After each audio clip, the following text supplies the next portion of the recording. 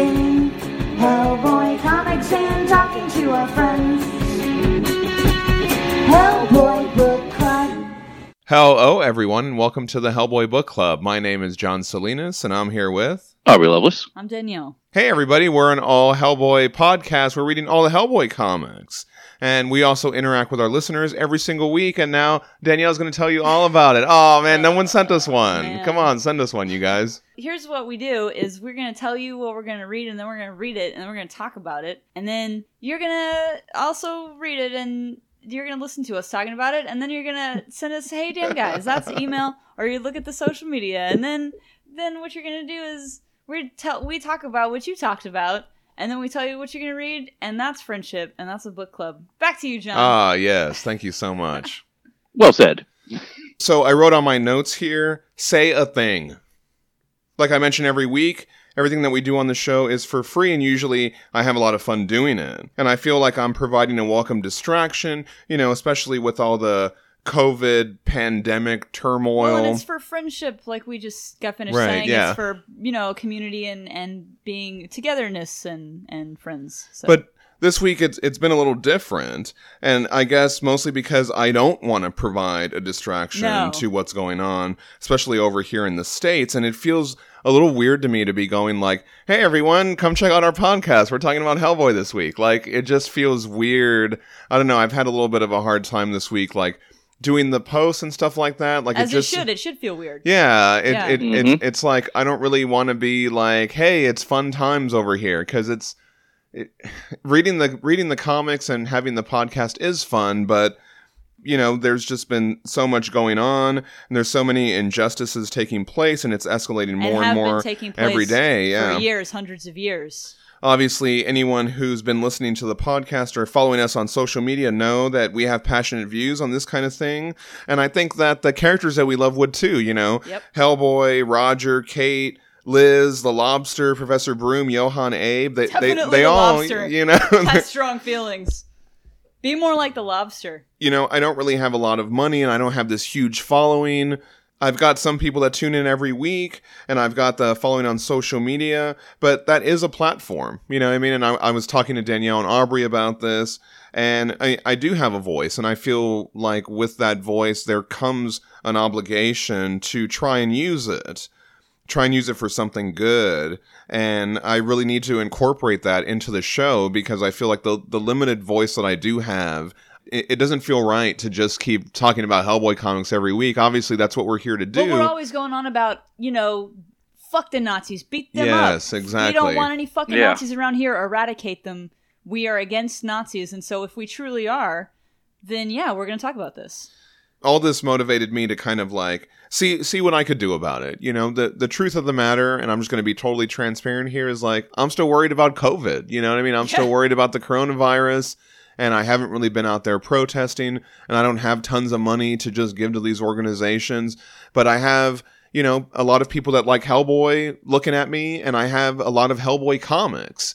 And I went through digging through my collection of back issues over the weekend, and I pulled out some gems that I'm willing to part with. I'm going to be organizing a raffle this week, and you can win some of my comics, including a super rare Hellboy and the BPRD 1952 sketch cover signed by Mignola. Super nice. I've seen this book go for over $100. So keep an eye out for that on our social media. I'm also going to have some other books that I'm going to throw in. And if you're so inclined, you can throw some money at it. Raffle tickets will be $1. And 100% of the proceeds will go to the NAACP Legal Defense Fund. Fuck yeah. They are America's premier legal organization fighting for racial justice through litigation, advocacy, and public education. The Legal Defense Fund seeks structural changes to expand democracy, eliminate disparities, and achieve racial justice in a society that fulfills the promise of equality for all Americans. Legal Defense Fund also defends the gains and protections won over the last 75 years of civil rights struggle and works to improve the quality and diversity of judicial executive appointments. So I feel like that is something that I can do, and I hope that you guys will support, And I was talking to Aubrey earlier, and I was like, if I could raise $100 to throw at the NAACP Legal Defense Fund, that would make me feel better, at least about what I'm doing, and at least about continuing the show and everything like that, because it is a weird time right now, and it's been a little bit more difficult this week to be like, okay, let me sit down and do my notes for the show and let me post my posts and, you know, all the little details and all that kind of stuff. It's just, you know, there was the Blackout Tuesday, and I went ahead and dropped the episode the day before because I wanted to observe that.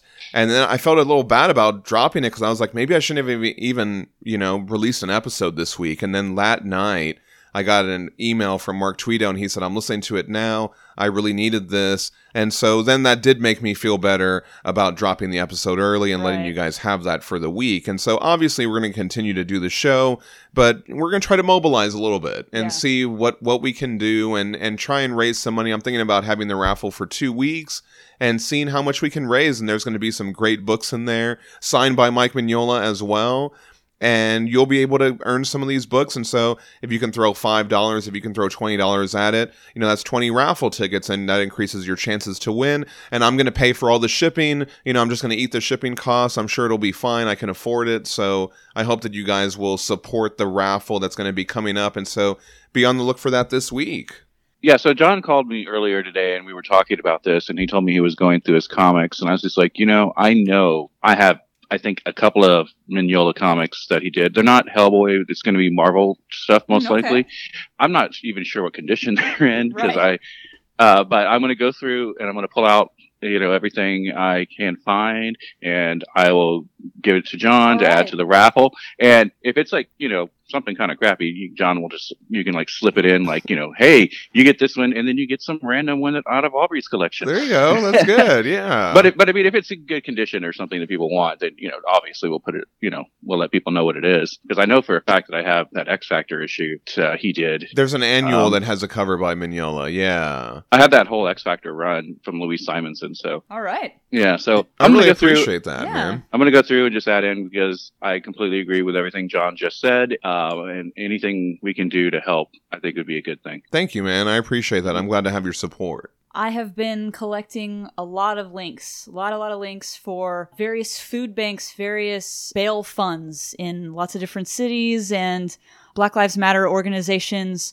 And so it's all different, but it's all stuff that I feel like is worthy of our attention. And so I'm kind of just collecting a bunch of links. So I encourage you to join in on the raffle, absolutely. But if you're like, hey, I got an extra $5 here and there, there's also a lot of very, you know, specific direct funds that can still use our help. So if you're interested in any of those as well, we can figure out a way to get that to you as well. Yeah, How you feel about that? But we'll add it to the, you know, if you're following us on social media, just follow our social media and we'll be posting some of these links. I think that's a great thing. Yeah. I did see somewhere earlier this week, I think Tansi Zanyaj, he's doing like, if you donate such a, like, I think it's like $50 to one of these causes, he'll send you a sketch. Oh, that's great. Yeah, I actually missed out on that. He closed it already, but he says he might open it back up again, so I'm going to keep a watch out for that. That's an amazing cause. And there are so many artists that are doing similar things, or they're doing auctions, and so the opportunity is out there, you know, and I think that it's a wonderful thing for everyone to be supporting these causes. And so whatever you can do,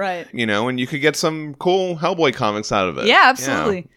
I am very proud to even be associated with anyone who's putting up their own items for an amazing cause, which is, you know, we obviously all feel very strongly about it.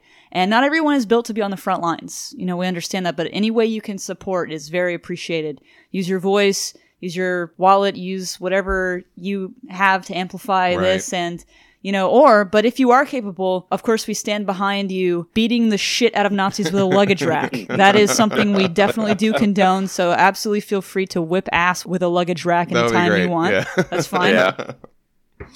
Awesome. Yeah, so I hope that you guys will support us on that. And my next note here is leave a review and all that junk. Mm-hmm. So there you go. Leave us a review and all that junk. And now we're going to go on to our listener feedback. Read a story, we talk about it.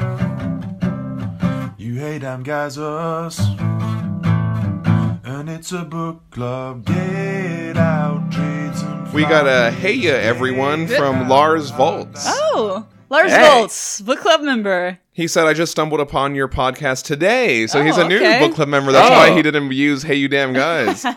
Welcome, new member. He said, pretty rad dynamic you all have. You have a solid presentation and cover some good ground. I've been diving into BPRD I finished Plague of Frogs, and I just got volume 4 and 5 of Hell on Earth today. Oh. I was listening to episode 45 because it covers the Abyss of Time, and I love the Howard's character. And Yes. he was Oh, asking me nice. about the symbols, and we found some of those other symbols, and so I was like, hey, you got to go check out the Hellboy Whittier Legacy short story, because those symbols also appear there. He said, thanks for taking time to answer my question. Thanks, Lars. So yeah, thank you, new book club member Lars Volts. Welcome to the club. We also got a nice comment from Braxton Harrison on Instagram. He said, looking forward to being at the tip of the spear with the podcast. I'm at BPRD 1947. The rereading experience is so much better with the conversation. Lots of connections I've missed over the years. All right. Thank you, Braxton. I really Braxton appreciate that. Harrison, Yeah, book book club club member. member. And 1947, that connects right to the story that we're discussing this week. That's great. So he could literally listen to the next episode Right. when it comes out if he wants to, and it would connect right to that story. So I thought that was so cool. What a nice coincidence. That is pretty awesome. We had some feedback on Hellboy Weird Tales, My Vacation in Hell. That was the one where it was like the numerals and then it had all those little vignettes of Hellboy doing all that weird stuff in hell. Oh, yeah. And it said Yeah. like Island of the Sexy Angels Sure. and then Escape from the Island of the Sexy Angels. And I'm surprised we didn't talk about this. Mark Tweedale mentioned Planet of the Apes, Beneath the Planet of the Apes, Escape from the Planet of the Super Apes. good. Yeah. Super and so, good. yeah, that's probably a reference to that. Oh, I'm surprised we didn't catch that. As a kid, Actually- I would watch these movies and my mom would be like, why are you watching this again? Like a young kid, like a super young kid. I was surprised that you have all of them on DVD. I know yeah. all of these movies. Dr. Zayas, Dr. Zayas. Dr. Zayas, Dr. Zayas. Dr. Zayas, Dr. Zayas. Oh, Dr. Zayas. Dr. Zayas, Dr. Zayas. What's wrong with me? I think you're crazy. Want a second opinion? You're all so lazy. Dr. Zayas, Dr. Zayas. Dr. Zayas, Dr. Zayas. And so my mom would be like, why are you, what's this the most boring movie I've ever seen? And I loved it. I love that like super slow sci-fi kind of thing, which is, I think, a reason I really loved like Alien when The it first first came out. I Alien, was like, yeah. this is the best movie. I loved shit like that. And so Yeah. my mom would be like, why are you watching this again? You are the weirdest kid in the world. I was super young. Blade Runner's another one. Blade kinda Runner, like that, exactly. yeah, I yeah. love Blade Runner. And I, I love the love new Blade one. Runner. Go fuck yourselves. Yeah. It's great. And Mark also said he thought the butt trumpeters were a Monty Python reference. Yeah, for sure. Okay. Oh, definitely. But I think wasn't that a reference to something? I don't know. Yeah. As well? I'm not familiar with that. I mean, it was definitely, obviously, all over Monty Python. Who doesn't remember that? But, Yeah. like, wasn't that also, like, a thing that they... I don't know. I don't know. And thank you so much to Hayden Orr. I was talking about... Book club member. Yeah. I was talking about that Leviathan at the end of that Yeah. cartoon. Super What cool. was that a reference to? And so he pointed me in the right direction. It's based on a woodcut of a hellmouth. Wow. And I couldn't find the artist, but the image is from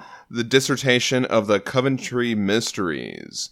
And there's a lot of hellmouths that are depicted that way with like the little guy inside and all the people crawling out. Yeah, it was really That's cool. awesome. I gotta see these woodcuts now. Yeah, I they're really gotta amazing. see these Follow us on woodcuts. Yeah. social media. You'll see it. I reposted yeah. them. So Well, I thank gotta you see so this. much, Hayden Orr, for, I refuse to follow us on social media. And, you were mentioning when we were looking at that, you were saying that it was like a hand-drawn font where it had the Roman it numerals seemed and all that. like it was. Okay, so the woodcut has the same font. Ugh, I love On the, that. I love it. So I thought that was great. Yeah, thank you for Nice. pointing me towards that. And I don't think we talked about this either. Ryan Yule mentioned it reminds me of Hellboy in Hell, where the Leviathan comes out and okay. it eats Astaroth and one of the brothers, Okay. or something like that. Yeah, so that's another great coincidence. We had some feedback on our episode last week, Hellboy and the BPRD 1953, the England stories. Mark Tweedale said, Mignola and Stenbeck make a hell of a team. And Jerry Turnbull said, here's a couple pictures of huge statues of Kelpies not too far from me. There can't be many places celebrating horrible monsters. Yeah, Oh, and wow. so if you follow us on social media, it's really awesome. There are these 30-meter high wood head sculptures, and they look like Wow. water. Yeah, and they're called the Kelpies in the Falkirk Council area in Scotland. The sculptures were designed by sculptor Andy Scott and were completed in October 2013. The Kelpies are a monument to the horse-powered heritage across Scotland. Yeah, so very cool. I would love to see that sculpture. It looked amazing. That's awesome. There was also a footnote about F.T. Benson. Jerry Turnbull said that's a nod to E.F. Benson, who wrote a lot of ghost stories, including one of Mike's favorites, The Room in the Tower. I've never read that one. I got to check that No, I out. haven't read that. And Hayden Orr said, Ben Stenbeck is always so great. Other than Mike himself, he's probably my favorite Mignolaverse artist. Okay. He's worked on so many Mignolaverse titles, plus most of Baltimore. And I could always read more of his work. He was supposed to have some creator-owned work that was possibly coming out later this year, but I haven't seen anything about whether the COVID-19 stuff has pushed that back or what. Hopefully we get to see more of that, though. Yeah, I'll have to check that out. I didn't know that he was coming out with his own series, but it also reminds me, Lawrence Campbell has a new book that he's doing called Old Haunts. Oh, wow. That looks really cool. Yeah, so check that out, too. Lawrence Awesome. Campbell. Book club artist, right? Or Alvin. I mean, he's not even... Amazing man. artist. Yeah, really. But he's retweeted us, so He sure has. He's a book Yeah. club member. He sure is, yeah. yeah. Tom Barnett said, Tom Burnett. Book club member. Yes. happy to be back with more HB Canon stories. Yeah. Mark Tweedo's observations Me too. about Weird Tales were informative and spot on. 2 quick observations about the Phantom Hand. So when I didn't notice this, or we didn't talk about it, when the demon, you know, they throw it in the fireplace and then it turns into this monster. The monster, one of his hands is discolored. Oh, okay. It's like white because that's the hand. I thought that was a nice Oh. detail. I didn't notice that. How do we not notice that? That's And- why it's a book club. Yeah, and he said, Yeah. he also said, chronologically speaking, this might be the first time that Hellboy says, well, that was something. All right. Because he says that a lot, and Oh. then that's the first time or Okay. whatever. It probably is. Hey. Yeah, so I thought, I love those kind of details. Thank you so much. And we have some more controversial talk Shit. by Jerry Turnbull. Oh shit, Jerry Turnbull, book club member. Beans on toast are fabulous. Oh no. And if you really want to eat like a toff, you turn it into cheesy beanos by adding grated cheese. Jeez. That sounds good. Look. Maybe I'm misunderstanding this because I'm imagining. Just tell me if I am, and that's okay. I'm willing to learn. I'm imagining a piece of very, very soft white bread, untoasted, just a thin slice of white bread with But wouldn't- juicy, slimy, watery plain beans dumped upon it. Now, Now- if I'm mistaken, if this is like a baguette slice with it's like a kind of a bean spread, and there's I'm thinking a bean spices spread, in it, yeah, maybe, yeah. and it's actually got flavor to it, and it's not just like a watery, mushy. Like I'm imagining something that's probably awful, and maybe not at all like the thing that you enjoy. And if that's the case, I'm definitely willing to retract all of my comments about beans on toast. Because, over here, when we say biscuit, there's something entirely different. Right. You guys are talking about cookies. We're talking about Yeah. something Biscuits. else over here. Yeah, like some bread. Right? So, it could be something else. A roll. I'm maybe, willing yeah. to admit that this is just maybe a lost in translation type of a deal. So that's, Well, Aubrey and if you Jerry... want to come fix me some beans on toast and it's delicious, I'll admit that I'm wrong. That's fine. Make us a YouTube video of what it looks like. There you go. Yeah. Or send us one. I refuse to Google it. Well, I'm not gonna do Aubrey, it. Aubrey and Jerry had some bean talk in the conversation, right, Aubrey? Okay. we did Bean Talk with Aubrey. It's That's the spin-off podcast. Look, I love beans. I love beans. I've got a great chili recipe. I love eating beans and rice. I love beans. I'm Cajun. I love beans. Okay, but I don't understand what the beans on toast is. It could be something totally different from what I'm thinking about. Right. That's fine.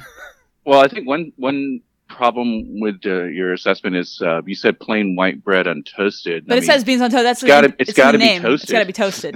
Wouldn't that still make it soggy though? I don't know. Maybe they're like it's a spread of beans, perhaps. So maybe I'm wrong. I could be wrong. But just eat That's fine. I eat the beans with a spoon. With I have the bread on the side. So I don't know.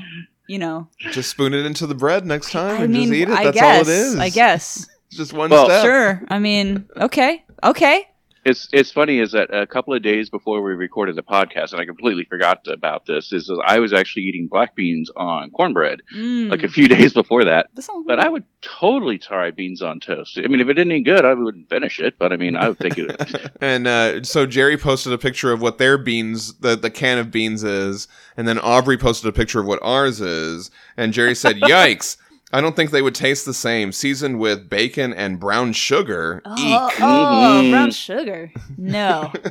No sugar in the beans for me. Oh, no, I was just posting a can of the baked beans. I mean, that was just one. No, I'm not a baked beans fan. I don't eat baked beans. No. But that's what he was talking about, baked beans on toast. No. That's so what it no, was. it's on automatic no for me. That's a no. I don't eat baked beans. I'm going to try it. I'm a black beans person. I like field peas. You like that one, I like yeah. red kidney beans. There you go. But the barbecue sugar beans are not a thing for me. No. Well, that's what he was saying is man. the ones that they I have love over them. there, they're the same kind of beans, but they don't have the sugar and all See, that. okay, I could go for that. See, that might be more your Some style. salt, some Here- cayenne, some black pepper. The picture that Jerry posted of the beans from over there in Britain are the same beans I found in the international. I'm doing quotes. I'm doing air quotes here.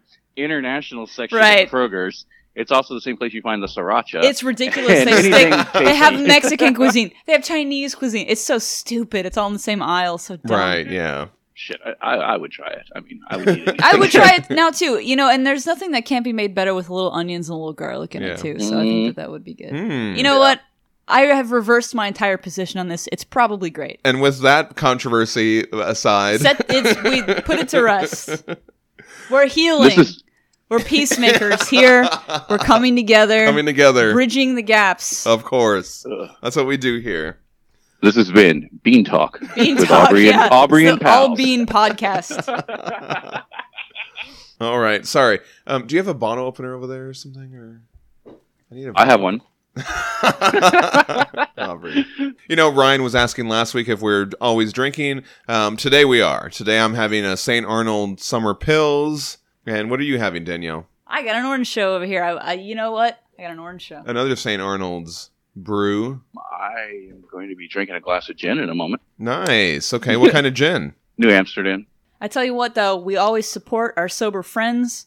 Of course. Yes. So we could put a little content warning if you want. I'm Yeah. also drinking a glass of water. Hey, there you go. There you go. I also have water standing by. We support you in your sobriety, and we love you, and it's okay to not drink, and that's great. We love you. I was going to bring up this thing as like Hellboy related stuff I've seen in pop culture Oh, this past week. okay. So I hope everybody's familiar with Adam Savage, former Mythbuster. Oh, But he yeah. has Oh, no, he's great. He has a YouTube channel called Tested, and he just does like these things called one day builds where he'll build like a Lego set, or he'll build the thermal detonator from Star Wars. That sounds really fun. And because of the COVID-19 thing, he's been posting almost every day. So I saw one this week, and his one day build was he modified his office door to add a window in it. But when he was done, he added the BPRD logo Oh, wow, that's fun. on the door underneath it. So it was pretty awesome. Wow. I mean, I didn't know he was a fan. Oh, Yeah, he's he's made Rasputin's glove. Oh, that's he right. made He did. He made that picture that Hellboy is holding the sword with the demon on it. Yeah. Oh, how And- could I forget? He made all that stuff. And Yeah, He made that too. He did a cosplay too, didn't he? Do a Hellboy cosplay that I did with not that know. sword? I didn't know that. He did. Yeah. Oh. That's so interesting. I totally forgot about the Rasputin thing. Adam Savage. Adam Savage. Adam Savage, maker extraordinaire. Yeah. And then also, I was watching a popular sitcom here in the United States that's no longer airing, where these four friends go into a comic book shop, and the comic book shop prominently shows Hellboy and BPRD comics on the Oh, walls, that's nice. Nice. which is pretty cool. I'll let you guys figure out which show it was. Okay. I don't. Now we're going to go on to our book club episode for the week. This week we're talking about Hellboy Wandering Souls. This is a short story that originally appeared in Hellboy Winter Special on January 27th, 2016. It is the Hellboy Universe debut of Chris Robertson and Michael Walsh. But we actually already got Chris Robertson because we read Rise of the Black Flame, which he Right. co-wrote. Yeah. This is written by Mignola and Robertson and illustrated by Michael Walsh. Michael Walsh is a Eisner Award-winning Canadian comic book creator based out of Hamilton, Ontario. In 2013, Michael co-created the Image comic book series Comeback. After this, Michael launched a follow-up to the hit television series The X-Files for IDW. Yeah, the X-Files comic. Since then, he has worked with Marvel Comics on properties such as Star Wars, Spider-Man, The Avengers, and The X-Men, as well as adapting the Star Wars film The Last Jedi. And colors by Dave Stewart, letters by Clem Robbins. And the cover image that is used in the trade paperback version, which is what we're looking at, is actually a variant cover for the 2016 Winter Special by Michael Avon Oeming. Yeah, that is so awesome. Yeah, this cover It is a is slick cover. It's one of Oeming's most, and you can tell like this is much further along in his career than what we've seen, and it's always amazing to watch your favorite artists evolve over time. And I mean, this is just a fucking smash hit of a cover. It's incredible. Yeah, I actually don't have this variant cover. I would love to get it. It's really, really good. I gotta get it. Love Oeming. Sorry, go ahead.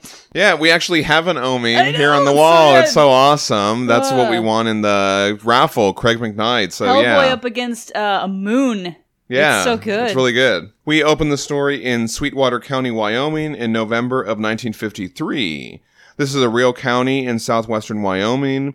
And we see Hellboy, Agent Susan Jang, who we met in 1952, and the local sheriff. Immediately, the first thing that I notice is the colors. Yeah. I mean, we talk about Dave Stewart constantly. I feel like I can't say enough good things about him, and I hate to sound like a broken record, but it's just beautiful, so gorgeous. Everything it's amazing. I mean, I wish I had more eloquent words to the fact that the color of the building, the color of the snow, the sky, everything, just the shadows, the light, it's all there and it's all perfect. Yeah, shout out to Dave Stewart. He was nominated for an Eisner this week. Fuck yeah. Well deserved. Yeah. Well deserved. Yeah, and there were some other awesome BPRD people in there. Julian Tedesco was also nominated. Hey, he yeah. did some of the Sledgehammer stories, I think. He did a Hell on Earth story. Also, David Mack was nominated. Nice. We're going to see a David Mack cover in this collection. God damn it, I thought there was somebody else that was related to the Mignolaverse and was also nominated. I can't think of it now. But yeah, check out those Eisner nominations. Congrats to Dave Stewart and company. Absolutely. I wish I had the language to describe why I think this is fucking awesome. I just, It's a beautiful page. Yeah. Yeah. I am who I am, and all I have to say is this is fucking amazing. This top panel, like, because I'm looking at it on the iPad. I just kind of zoomed in and just stare at it for a while because it's just, like you say, the colors and the composition. True and it's mastery Yeah, I mean- over his craft. I think that Mignola should sell this on his website on a canvas so I can hang it on my wall. Yeah. Or at least his Jacquet watercolor print, for sure. Oh yeah, no, I'm just if I'm going to dream, I'm going to dream big. Yeah, there you go. Absolutely. Sure. Why not? It's snowing pretty hard, and the landscape is covered. It's a real garden spot, all right, Hellboy says. Zhang is freezing, and the sheriff leads them to this creepy abandoned miner's station. I gotta say, I'm right off the bat immediately envisioning Dan Aykroyd for this sheriff. Yeah. I really think he would fit well in this role. Oh, that would be awesome. Yeah, I think he'd be good. Let me think I about... met him once. Oh, yeah? Okay. Randomly, his Crystal Skull vodka Winnebago was packed outside my office What the fuck? 11 years ago. Wow. And I was great. taking a picture of the van because I was like, oh, that's a cool thing. I love that vodka. And then he steps out and I'm like, Hell Hi. yeah, that's great. and he's like, hi, I'm Dan. What's your name? Aw. Oh, I'm Aubrey. And I'm like, and he's like, what do you do here? And I'm like, I work in this building. I don't do anything important. Aw. I didn't know what to say. Two it was sweetie fucking pies Dan hanging fucking out. Aykroyd. Genuinely sweet guy. That's Yeah. good. It's always nice to hear that. So yeah, Dan Aykroyd for this guy. And then, Agent Zhang. I know that Gong Li is she's 50-something, right? But, okay, just hear me out. So is Ming-Na Wen, and she's, she looks like she's 30-something. Oh, yeah, yeah. So I feel like also Gong Li looks like she's 30-something. She totally pulled this off. Okay, yeah, let us know who you think Yeah. would be a good casting for that. Sorry, I just like to cast people. We do like to do that. I'm unfamiliar with her. She was in Memoirs, but she's in a lot of shit like Raise the Red Lantern, Curse of the Golden Flower, Hannibal Rising, all kinds of shit. Oh, Raise the Red Lantern is a great movie. Yeah, so she's in a lot of shit. As they go into this creepy abandoned miner station, Hellboy says, nice. He says that a lot in these stories. Yeah, I think it's so nice. funny. As they talk, it seems like there's been sightings of something, and we get a backstory on how Jiang became involved. There's this like little brief flashback, but it's like she comes running in up the stairs at Broom right at the moment that he's debriefing Hellboy, and she's like, "I need to go, sir," and she's all out of breath, and Broom's like, I love that panel. That's a great panel. Can I just say also in the upper left panel, the light that's streaming through the... Oh, yeah. What a nice panel. detail. Well, yeah, it's in the first panel, too. It's like Yeah. coming off from this side. That's beautiful. It's really good. Oh, yeah. It's also in the next one, too. Oh, yeah, it is on the next one, too. We learned that Jiang has been working with Dr. Sanhu since Brazil, the 1952 mission, to understand her flashes better, her visions. When she heard the Bureau was heading to Wyoming, all she knew was she had to go. As Hellboy and the sheriff talk, we learn there's sightings going back decades, and we see Boy Scouts and uranium prospectors being spooked by scary, weird sounds and what looks like a ghost tiger. Yeah. I want to learn more about Ghost Tiger. Yeah. Ghost Tiger. Is that the theme for Ghost Tiger? I did steal the melody. I stole that melody from the Crossfire commercial from... Yeah. Sorry about that. So the sheriff, he mentions the uranium prospectors, and so of course I had to go look this up. On wyohistory.org, Wyoming has the largest uranium reserves in the United States, with known occurrences in 20 of the state's 23 counties. In the 1950s, around this time, geologists hypothesized that uranium came from thick volcanic ash beds that covered Wyoming's landmass more than 35 million years ago. The beds were laid down by eruptions of ash from the once volcanic mountains that now make up the Absaroka Range in northwestern Wyoming. A geologist, J. David Lowe, further researched this theory and decided it was time to see if it would produce results. Later, along with his colleagues, he conducted on-the-ground fieldwork to confirm what he had noted as uranium hotspots. And so he mentions Pumpkin Buttes. These indeed had very impressive concentrations of uranium. The find was important geologically as it appeared to verify the hypothesis of ash source uranium deposits. In March of 1952, which was a year before this story, the federal government withdrew more than 65,000 acres of federal land in the Pumpkin Buttes area from availability for public entry, the staking of claims under the mining laws. As the sheriff mentions something about this, they hear a foreign language, and we get a green word bubble, so we know it sounds all weird. Susan hears the voice, and she says, "It's Cantonese." This is a variety of Chinese originating from the city of Guangzhou and its surrounding area in southeastern China. The voice is saying, "Where are they?" Judas Priest, what in God's green earth is that? Dan Aykroyd says. And so I did have to look up Judas Priest because obviously I think of the English heavy metal band that was formed in 1969 in West Bromwich, which I thought was interesting because Hellboy's from East Bromwich. Yeah. So there's a connection there. I thought that was kind of Judas interesting. Priest fucking rules. Oh. Also, you had to look up Judas Priest because it's Judas. No, I just wanted to know why he said, like, what is the origin of that phrase? And Why is it a slang word? Exactly. Oh, why is it a slang word? Okay. And so Judas Priest is a swear. It is used on the theory that it is better to swear using the name of Judas Iscariot, who betrayed Jesus rather than saying Jesus Christ. Right on. Yeah, so I didn't know that. That's what I wanted to look up. Oh, Jesus Christ, that's fucking weird. No, I'm kidding. Anyway, you can cut that out. No, I'm not. Judas That was fucking great. Priest. Thank you for Okay, that. you can keep it in.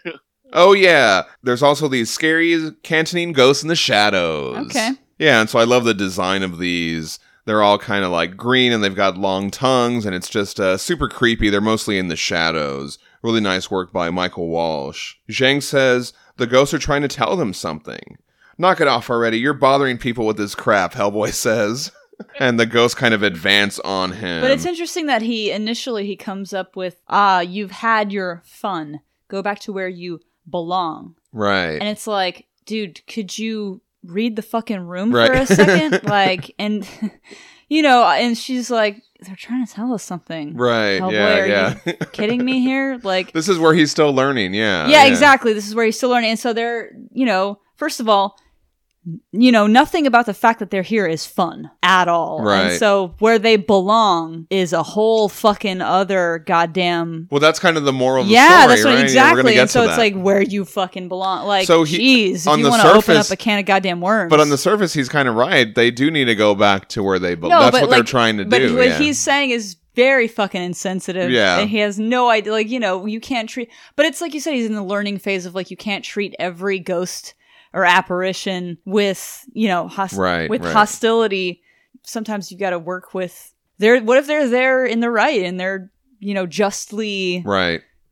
These ghost protesters are like, hey, we were treated poorly. You got to Sure. help us out here. But also, don't forget, he's still only like, 7 or 8 years No, old. exactly, Yeah. for sure, exactly. Yeah. Yeah, and so So- the later when we see him sitting down and talking with, monsters or ghosts or whoever it is, that's the learned Hellboy that Right, we yeah. know and love. Yeah. And this is still the adolescent Hellboy. Exactly, yeah. And if the scary cantonine ghosts weren't enough, now the sheriff is possessed. And he turns into like a monster creature with sharp teeth, and he leaps at Jiang. I love this bottom panel as he's like jumping at her. I mean, Dan Aykroyd's stunt double. There you go, leaps yeah. at Jank. And I love the BPRD logo on her shirt, Yeah, that no, like it's kind great. of retro It's good. style. It's super cool. Yeah. I was going to say, God damn it, Dan Aykroyd, just like in Ghostbusters 2. Oh yeah. Ray, we'd like to shoot the monster. Could you move, please? Ray. Ray! No! I, Ray and Bingo, shall rule the earth. Be gone, you pitiful half-men! Now! There's some great and humorous action beats here, right? So Hellboy intervenes and he's like, settle down, cowboy. And so he's having to fight this monster. And as he's like going back and forth, Zhang is trying to communicate with the ghosts. And as Hellboy's fighting him, he's like saying, return them, return. Hellboy gets all slashed and bitten, and he punches the ghost monster sheriff, but it just keeps coming at him. They must return, it says. I also noticed, like, whenever he uses the right hand in these stories, it doesn't say boom. I wonder if, like, that's... I don't know. That's not something until he matures all the way or something. There's a choice there. Okay. Because I think in all these... There's... Even in 1952, there was only one boom, and it was when he hit the Ogdru hymn. Right. Yeah. So I don't know. Back with Jiang, she's able to learn that the ghosts were Chinese laborers that were used to mine the uranium, and then they were massacred by white miners for working more cheaply and putting them out of business. And so I did try to look this up if there was any kind of history to this. I wasn't really able to find anything, but I wouldn't be surprised, unfortunately, Well, if something like that did happen. We do know, though, about all of the horrific injustices and genocidal fucked up bullshit that went on with the, building of the railroad and other things like that. Just all kinds of examples of this across American history of... So it does kind of go along with that Right, kind of yeah. part of the Yeah. historical I think fiction. that's Yeah. Well, then also, this is like a small town, so the white people who did it just probably didn't put it in their history books. Right. Yep, there you go. Where are our bones? They ask Jiang. And Jiang, she yells the information over to Hellboy. I like that panel where she's like shouting at him. She's like trying to tell him while he's still fighting the thing. He's like, any ideas, as he's punching this thing to the side. Jiang has a flash over in one area. So a slightly more useful psychic than Right, yeah. the one that we saw last. Is he Kemper? Yeah. Oh, because he wouldn't work because it's snowing right He couldn't. He didn't have the ability to work when it's snowing. So she's a little bit more. They took her Yeah. along. And so that's why he's non-canon. Right. Oh man. So Hellboy uses the right hand of doom to smash through the floor, and they find the bones.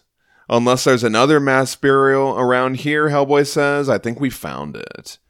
And so we see the ghosts, and they appear to Jiang and Hellboy. And they all appear as people and not monsters. And Dan Aykroyd gets unpossessed. There you go. He's like, what happened? And they're like, later, Sheriff. And Jiang communicates with the ghost, and she says, we'll send your remains back home. You will get the reverence and respect you deserve. I might have grown up in America, but I know what to do. You can trust me.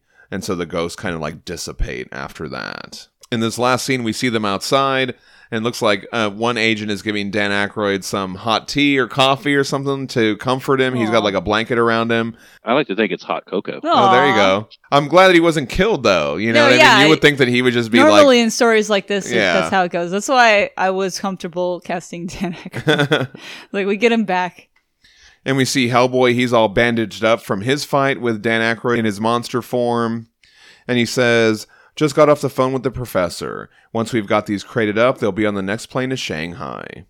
Immigrants used to ship their dead back to China, Zhang says, to be buried all the time. They thought burying them at home was the only way their spirits could move on. Was a lucky thing you got one of your flashes about this mission, Hellboy says. Could have gone a whole lot worse without you along to talk the ghost down.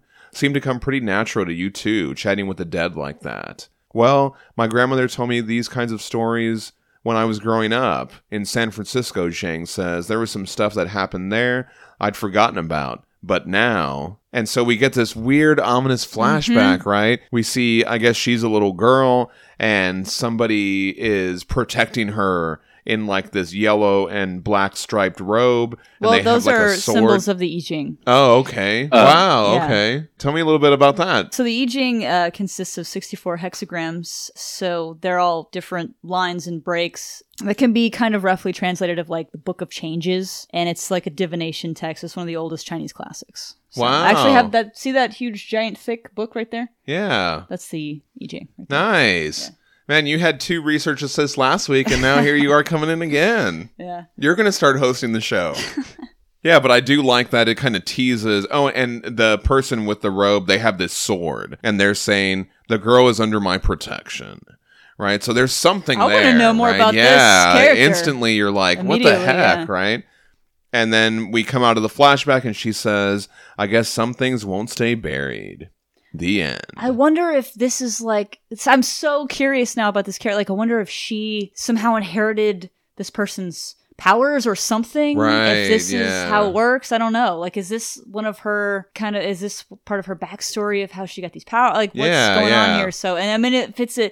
If this character, whoever they are, has symbols of the I Ching on their coat or their jacket, like, that's a divination text. She's psychic. Right. I don't know, like, what... I don't know. There's something there. Yeah, I love that. I love that little tease, too. It's like, we're not going to tell you anything. No, exactly. But this is very typical of this universe. Yeah. You know what I mean? They do stuff like this all the time. So, yeah, that's exciting. This is a great character. Oh, yeah, I definitely want to see more of her, and I hope we do get to see more of her. Yeah. She's a great character. Super good. Well, then you're going to love this next story, Aubrey, that we're going to get to. This is Hellboy and the BPRD 1953, Beyond the Fences. This is a 3-issue story published from February to April 2016, written by Mignola and Robertson, pencils by Paulo Rivera. Paulo Rivera is an American comic book artist. He is known for illustrating the Mythos series of one-shots and several issues of Spider-Man, as well as his collaboration with writer Mark Waid and his father inker Joe Rivera on Daredevil.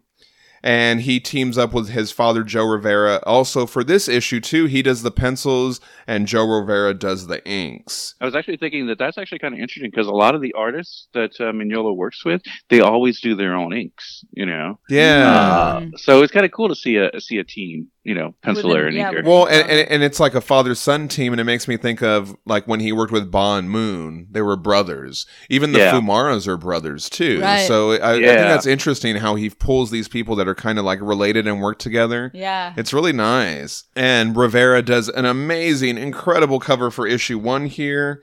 It kind of looks like a Norman Rockwell painting. It kind of does. Yeah, that's what I was going to say. It's beautiful. And so there's these lines around Hellboy. There's 1 line at the bottom and 2 at the top, and then there's a circle in the middle. And these are very reminiscent of the covers to the Saturday Evening Post. At the start of his career, Norman Rockwell's secret ambition was to have his work published on the cover of the Saturday Evening Post. He viewed the Post as the greatest show window in America for an illustrator. Rockwell's career with the Post lasted 47 years. Wow. So if you go through and you just Google Norman Rockwell Saturday Evening Post, there's tons of different covers of like different things of lifestyle, and a lot of times they have this circle in the background. So I think that Rivera is definitely channeling Rockwell, yeah. And even down to the cover, all that's missing is Saturday Evening Post on the top. You know what I mean? And I was trying to see if there's a specific cover where there's little kids with a lost dog sign or something, but I couldn't find one.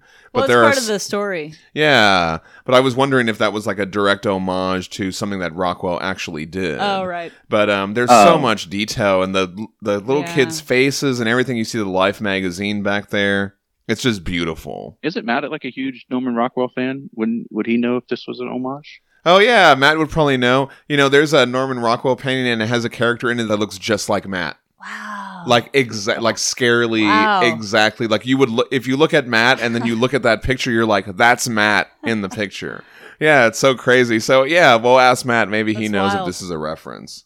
We'll ask Matt, and then he'll come on the show and tell us all about it. I think we are going to team up with him again soon. There's also a really amazing variant cover for this issue by the great David Mack, who we're all big fans of and who I mentioned earlier, and we'll talk about that when we get to the sketchbook section.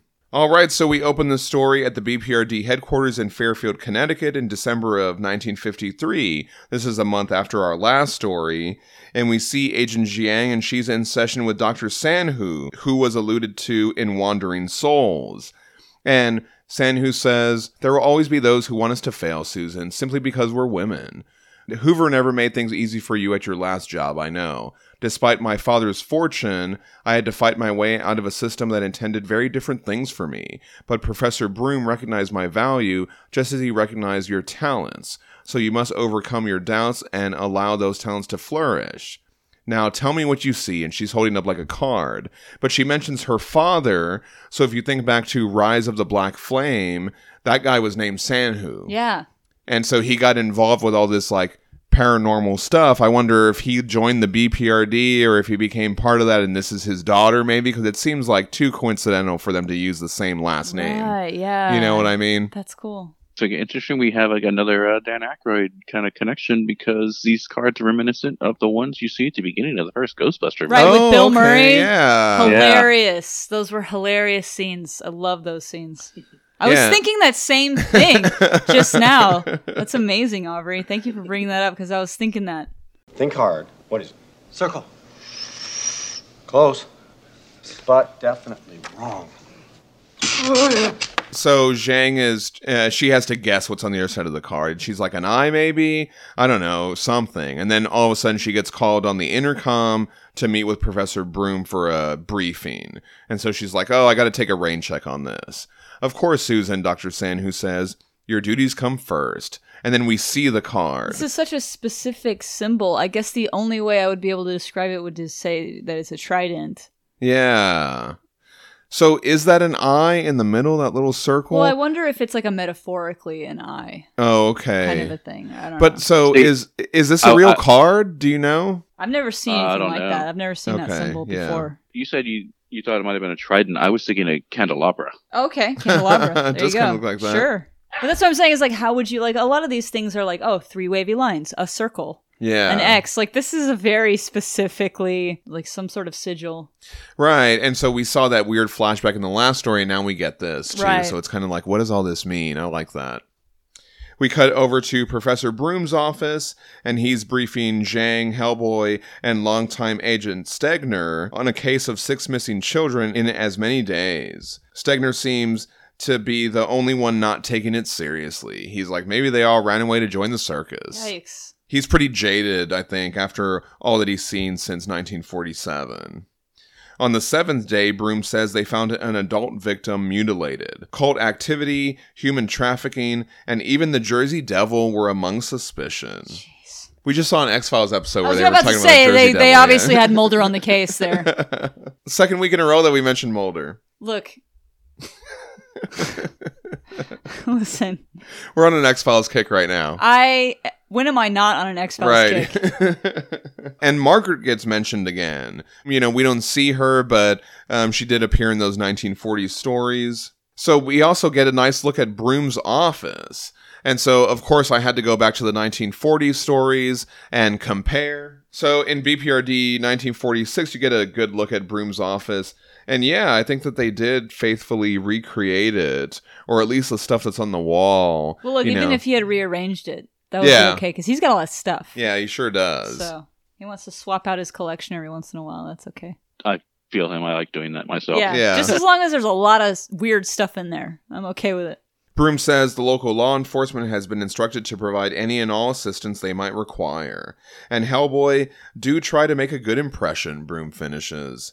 I'll do my best, Professor, Hellboy responds. Hellboy comes outside, and he's greeted by Mac, the dog. I thought this was so cute, and he's like shaking the snow shovel at Hellboy. So that makes me think like that's Hellboy's job, maybe. Is like he comes out and shovels snow or something, right? What the I would have thinking that it was more like some kind of toy. Oh, maybe he uses that because it's covered in snow out there. So I'm wondering, like, maybe Max just used to, like, oh, Hellboy comes out here and he shovels snow and plays with me. Right, well, yeah, it gives him room to play, I guess. I don't know. I was wondering. I Yeah. thought that was an interesting little bit of storytelling, That's just cute. the fact that he brings Hellboy the snow shovel. Aw. And he's like, you can see that he's shaking it at him or something. You know, it's very cute. That is cute. We also see Hellboy's longtime friend Archie. He's got to take care of the dog while Hellboy's gone. And they have a nice beat. It's like Max a troublemaker too. And he's like, oh, you know, your dog's always getting into stuff. Groundskeeper doesn't like him. Archie also mentions him and Broom's visit to the UK, which was in our last episode. And Hellboy's like, Archie, lay off. And he asked him to keep an eye on Mac while he's gone. Sure, kid, Archie says, but you'll owe me. Add it to my tab, Hellboy responds. I get some serious Phoenix Bruiser vibes here. Sure. It's like no one likes the dog except Hellboy. That's- You know what I mean? Who doesn't fucking like dogs? Yeah, I was thinking the same thing. I mean, the BPRD seems to hire a lot of people that don't like dogs. That is super weird.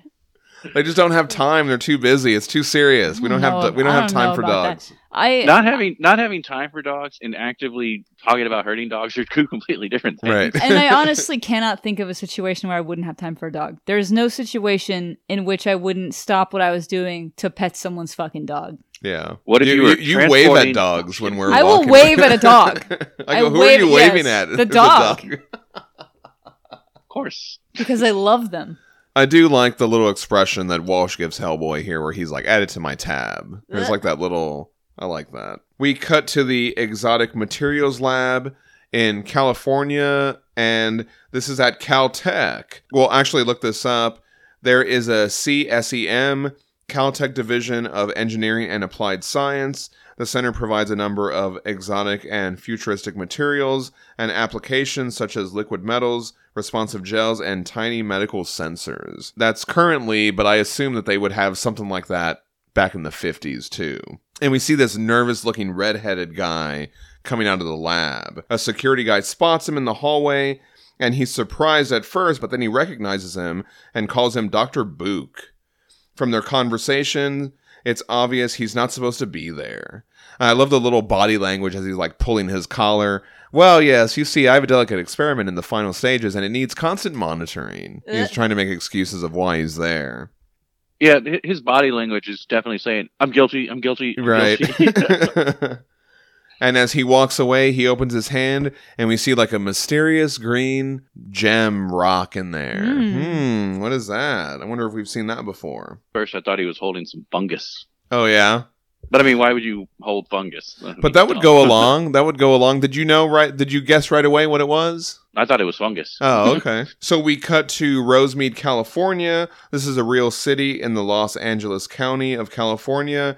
And Zhang, Stegner, and Hellboy have started their investigation. And they're questioning this woman along with the local police. She says her cat went missing. Then Jerry went looking for her and never came home.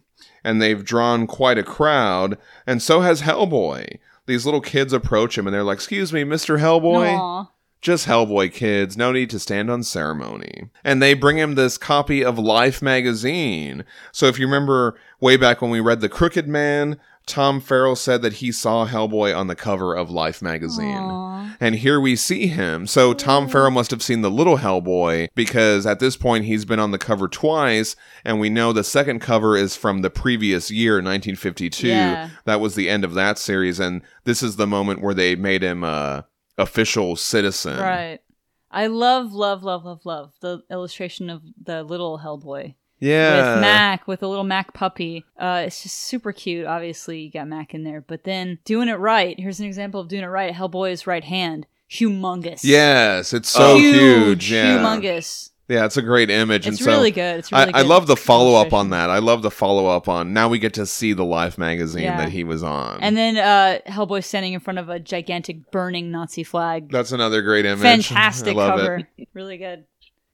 That would be something cool, like if like Skeleton Crew could make a replica, but they'd probably have to work out the licenses with Life magazine or something like that. Oh, Right. yeah, that would be awesome. Life magazine was an American magazine published weekly from 1936 until 1972, as an intermittent special until 1978, and as a monthly from 1978 until 2000. During its golden age from 1936 to 1972, Life was a wide-ranging weekly general interest magazine known for its quality of photography. And I love all this as Hellboy signing all the autographs, and he's like, oh, what's your name? And there's this kid, he's like, did you ever fight spacemen and flying saucers? Jeez. Or how about Wolfmans? Wolfmans. It's werewolves, you goober, one of the Aw. kids says. Give you Wolfmans. Wolfmans and werewolves are two different things. Okay. Those are two separate things. What's the difference between a wolfman's and a werewolf's? Wolfmans retain somewhat of the human features in their face. Okay. And werewolves have a wolf face. Oh, okay. This is true. Okay, I love that. Yeah. Thank you. So finally, Stegner has to call out to Hellboy to stop playing movie star. And as Hellboy walks off, he notices this kid who looks all upset, and he looks just like that guy Buke, just like that guy Buke that we saw sneaking out of the lab. He says his dog Buddy has been missing for over a week, and on top of that, he lost a gem from his dad's workshop. Jeez. I do like the dog name of Buddy as a Yeah. choice, because it's like that is a Aw. typical dog name, right? Little buddy. Come here, buddy. Definitely something like a kid would pick out for a Yeah, dog. yeah. Hellboy comforts the kid and says the dog will turn up and will find his buried treasure before he knows it. What an ironic statement for him to make right here. Yeah, He's like, we'll find jeez. your dog soon. Yeah, sure, y'all are going to find it. Oh, terrible. Terrible. I don't like terrible things happening to dogs. Yeah. Can I just say that? I really don't fucking like that. As Hellboy catches up to Jiang and Stegner, they talk to the officer. He leads them to where he found the body. Hellboy notices that there's no birds or bugs around at all. The officer, he reveals the location where he found a human leg, and we get this grisly scene as a flashback. He thought it might be a mountain lion or a bear. I like the little Spidey sense lines over his head. Oh yeah, that little detail. Yeah, I do like that. I mean, I guess they're not technically Spidey sense kind, but the three little dots. These Yeah. are pretty neat. Just what you can convey with three little lines, right? That's awesome. Mm-hmm. So we've got missing pets, then missing kids, and then missing adults, all in the span of a week and change, Hellboy says. Maybe they just got bored living out here in the suburbs. Couldn't blame them, Stegner responds. And so Zhang gets mad at him about that. As they argue, Hellboy finds the broken dog collar of Buddy. Buddy, what'd you get into? He says to himself. Boo, And he puts it in boo. his pocket. Just then, Dr. Book shows up, and when he sees Hellboy and the agents, he bolts. Leave me alone. How about that? Stegner responds. You say where he drives into his driveway, and the kind of driveway he has like two strips and the grass in between him. Oh, yeah.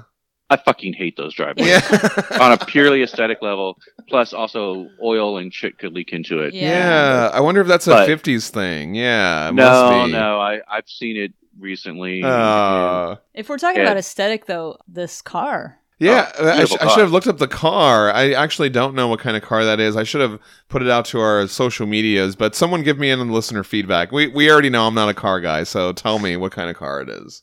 I'm going to guess and say Studebaker, but I'm probably completely wrong. Okay. Hellboy gives chase to Dr. Book. I never meant to go through with it, he yells. Now, what's the big idea, Hellboy says. I love that kind of phrasing, yeah. I just needed money, Dr. Book says. I'm no traitor.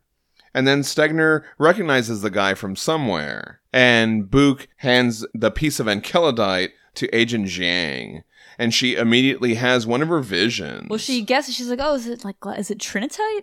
she immediately is like familiar Yeah. kind of with like the structure of it. She identifies it as something that might be Trinitite, which is not far off. No, she's right at on. all, Yeah, but yeah. it's a very fucking specific thing, and the panel that happens next is so fucking creepy. Yeah. I was super creeped out by that. Obviously, we have the next the reveal. the reveal of this huge fucking splash page, double splash page or whatever the fuck, of the Enceladite being formed, and then the, you know, obviously the gateway opening up and all this shit. Yeah, and so you see like the atom bomb going off in the background, and so at this point did you guys snap back and go, oh yeah, Yes. 1947, the Fucked Enceladite up. and all that kind of It's stuff. fucked Yeah. up. Right when she said Trinidite, and then all of a sudden she touched it. Yeah, that's when I was like, oh, and then I flipped the page and I was like, oh my god, yes, it was so good. Yeah, this is amazing work by Rivera here on this double splash page. We see all those monsters from 1947, and I think this is Anders, right? Anders is this one over here in the black with the backpack. Very cool. Yeah, I have to post some nice comparisons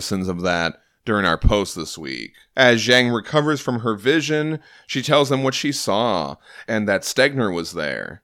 Sure, yeah, that's where I know this Joker from, Stegner says. He was one of the eggheads mixed up with that business. And so I actually went back and looked, and in one of the panels in 1947, there is a guy that looks like Dr. Book. He only appears like in one panel. It's like when all the scientists are talking and stuff like that, but he is in there. And so I love that they went back and they said, let's find a guy to put in this story. You know what I mean? Yeah, that's actually pretty awesome. Yeah, I like when they go back and they, you know, it's almost like they leave these little things there so they can come back to. Book realizes that they didn't even know about the Enceladite. The officer doesn't want to take Book since he has an alibi and seems unconnected to the missing kids, but Stegner presses him with his federal agent authority. I like this panel too where Hellboy's like, Enceladite, huh? When I read that panel earlier, I was, for some reason, I read it in Homer Simpson's voice. That's great. The agents get ready to go back to the hotel and grab some food. And as they head out, the kid sees Book in the back of the cop car. Dad, he says. So they're related, right? And they look exactly the same, too. And we also see this shadowed man in black. Book, you fool, he says to himself. Over at the hotel, the agents get ready to get back to work. Zhang is still a little shaken up, but says she'll be fine. And Stegner arms up with his gun. Look, if we're dealing with anything like we saw back in Utah, I think we're all a little far from fine, he says. And as they head out, I really love this scene as they walk through the neighborhood. You know, it's nighttime and there's very limited lighting. There's like the light coming from the house. There's the light coming from the lamppost and their flashlights. It's all very well done. I just really enjoyed looking at that, the way that they do the shadows and everything. Paulo and Joe Rivera, they do a great job on this page. Oh, totally agree. I like how you see them like closing their curtains in their windows. Right, everybody's watching them. Yeah. And Hellboy's like, can't say I blame them. Yeah, and a big guy with horns walking down the street is sure to put them at ease, right? Stegner says. Hadn't you heard, Stegner? Zhang responds. Hellboy's famous. And she shines her flashlight on him. I love that That's pacing cute, right there, yeah. because in the previous panel we see her taking the flashlight out, and then there's the click, and it's right on Hellboy's face. That's cute. Yeah. Oh, I didn't notice this before, but I love the design of the flashlight. That's like old military style flashlight. Yeah, very cool. They approach a housing development under construction. Zhang uses the Enceladite as bait to lure out whatever they're looking for, which Stegner thinks is a bad idea. Hellboy asks Zhang if she's okay, and we get some exposition on her character and powers. Hellboy says, last year in Brazil, you only got flashes when you touch certain objects. What did Doc Sanhu call them? Psychometric visions?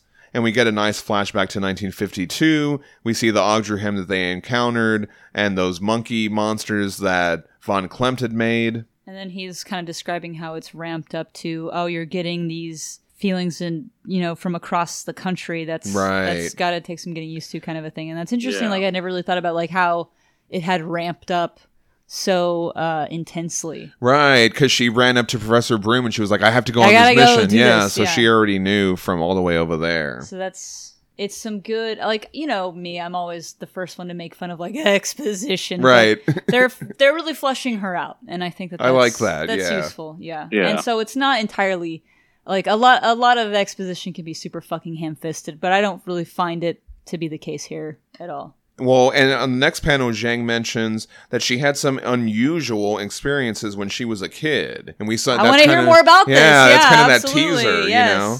She says she's been getting used to it for a while. I like that too because it's kind of like, how did she become so powerful so quickly? Well, she's like, I've been getting used to this for a long time. You know, this isn't just like since last year. Exactly. The agents aren't finding anything, and Stegner calls it a wild goose chase.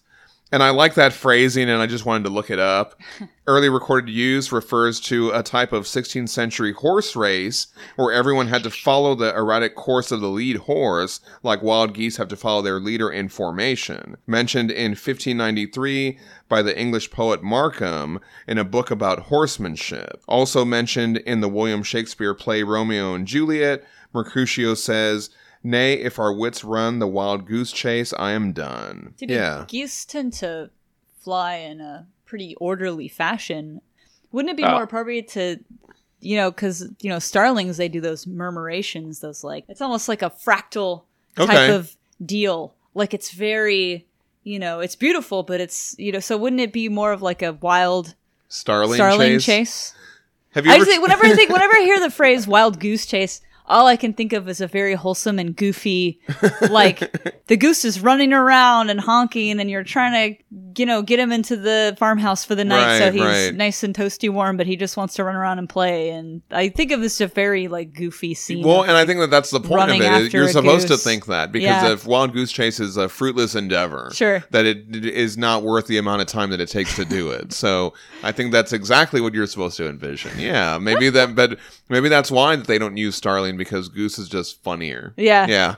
I like hear the Benny Hill music. Or absolutely, whatever, right? 1,000%. Yes. I just want to say I love the fact that you looked up the where the wild goose chase phrase come from. Because I've heard it a zillion times over my life, and I'm always like, oh yes, that means you're doing something wrong. But I just had to look it up. John with the research. Yeah, I never really thought about it. I always just kind of figured like, you're chasing after a goose for some reason because they won't go into the barn or whatever. Which is weird because it's a horsemanship. It started out as a horsemanship term, which has nothing to do with geese. They can't find what they're looking for, but Zhang feels something strange. Guys, I think it found us, Hellboy says. And so we reveal this giant monstrous dog. Boo. Definitely not a mountain lion, Hellboy says. I was trying to look at this. I think it kind of looks like an Afghan hound. Yeah, for sure. Yeah. So they blast at it, but the bullets just bounce right off it. And I love as they start firing, like the whole color palette changes, even though it's at night. I really love the pacing of these panels here, and just these action beats are really well done. And here I'm thinking, they found the dog. Everything will go back to normal soon. They'll find a way. They'll find a solution, and the kid will get the dog back. Right? It'll be fine. And it's because we read that Hellboy Weird Tale. Can I just say how fucking upset I am that they chose to do something terrible to this fucking dog and then not reverse it. Well, even with the Dan Aykroyd character in the last thing that we read. Oh, yeah. He went back to normal. I was thinking, like, surely they would, I feel like you could have reversed that, and I'd be okay with that. Well, I mean, think about it. They're tying it to the Enceladite stuff, and so that mutated all those animals, in 1947. Horrible. Like all the horses and stuff like that, and they never went back to normal. Of course. So it just sucks. Or like those dogs at the beginning of Return of the Master, when he's coming off the airplane and then they mutate. Oh, right. Yeah, the security dogs. I forgot about that. Like you were saying earlier, he's punching with the right hand, but it doesn't make a boom sound. It makes a smash. Right. Onomatopoeia here. Yeah, so in the action beats here, the dog actually gets over on Stegner and Zhang. Well, it's the monster. Let's call it a monster. The monster, yeah. He knocks aside Stegner and Zhang, and then he comes at Hellboy, and Hellboy tries to fire like straight in his mouth, which I think is interesting because Abe did that too. Remember, Abe was able to take out those hammerheads by doing that. So I wonder if that's like part of the training, or maybe it's just a gut instinct. But it bites down on his regular hand, and then that's when he uses the right hand of doom. So I think like Hellboy, he's a dog lover. And so I think at first you know, he doesn't use the right hand of doom until he absolutely has to. Well, I guess he was already shooting at it. Well, he's not anyway. gonna. I don't think he would fire on a dog. That's why I said like it's a monster. It's a monster, at this yeah. point. He would never. You know what I mean? And after Hellboy gets it with the right hand of doom, it like goes off all injured into the dark. And Hellboy wants to keep going after it, but Zhang and Stegner are too banged up. They say they need medical attention and reinforcements. Slackers. So we cut to the local jail, and we see Book. He's being held, and we see the ominous man in black that we saw earlier. Book calls him Moravec. He says, "My associate and I put a lot of faith in you. A great deal hinged upon you delivering what you promised us. And yet, after so many delays, here we are." Book says, "It wasn't my fault. When the first sample went missing, it took time to get my hands on another. But I haven't told them anything. I swear." So it kind of goes along. The kid was like, "I lost my dad's gem." And so that's how the first one went missing. When the kid told his story to Hellboy, I was like, okay, the monster's his dog. The dog ate the Lady Calidite. Right. Now we're going to have to deal with it. "I know that you haven't, nor will you," Moravec says, and then the light flashes out. The next morning, the officer brings Book his breakfast, and he's dead. "And get a load of this," one of the cops says, and they open up his shirt, and we see on the inside he's got like a burned hand. It kind of looks like a handprint, right? Yeah, it does. It kind of made me think of like, you know, like old kung fu type movies where it's like, right. you know, the one punch to the heart, or the thing from Kill Bill, the 5-finger death punch thing. Well, it made me think of like when people get struck by lightning. Sure. Have yeah. you ever seen the wounds that they get? They kind of Right. look like Oh, that's actually way more Yeah. accurate. Back at the school, we see the principal there, and he's welcoming Miss Fox. She's a substitute. Seemingly, a lot of teachers and regular substitutes are all ill. Miss Fox says she's new in town and was hoping for work. And we see Book's wife and son. They're approaching the school. And the mom, she tells the kid, we learn his name is Julian, not to say anything about their dad being arrested. "Oh, Marie," a voice says. "Did I see your husband leaving with the police last night?" And we see this lady, Harriet, come up. I love her body Jeez. language, too. She's so obnoxious, yeah, it's right? ridiculous. Super obnoxious, for sure. She's got very Karen vibes to her. While she's talking to Marie, we see Miss Fox in the background watching them. And Marie says, "Yes, Harriet, I'm sure it's a misunderstanding, though. I'm going to the station straight from here to see about his release." And she's like, "Glad to hear it. Say, that reminds me, did I tell you about this book I've been reading? It's called Babylon Rising, and it's all about how learning is our real problem, and that the trick is unlearning." So I had to look this up. Babylon Rising. There are 4 novels in Tim LaHaye's fiction series, Babylon Rising. Each novel has to do with the hero, Michael Murphy, a college professor, and his struggles to find an artifact that could prove the Bible correct. Murphy must deal with the Seven, an evil group bent on creating a one-world religion, government, and currency. And Talon, a man with knife-like fingernails on one prosthetic finger who carries out the Seven's orders. All right. Was there some weird cult religion thing around this book, Aubrey? I don't know about the cult religion thing, but I do know that, you know, white supremacist groups preach about against a one world government type thing. Oh, okay. So maybe it has something to do with that. Wow. Yeah. I mean, maybe the book itself might not, but they may have misinterpreted it the wrong way, or it may have been straight up, because this is the 1950s. You never know. Right. But I think this lady is so funny. She's like, "First, I'm going to call out about your husband being taken by the police. And also, let me tell you about this book that I've been reading." Oh, fuck. Oh, these funny little character moments. I really like how they insert these into the stories. The principal tells Miss Fox that he's concerned with all the chaos being raised by the missing kids. First the police, and now the army is moving in.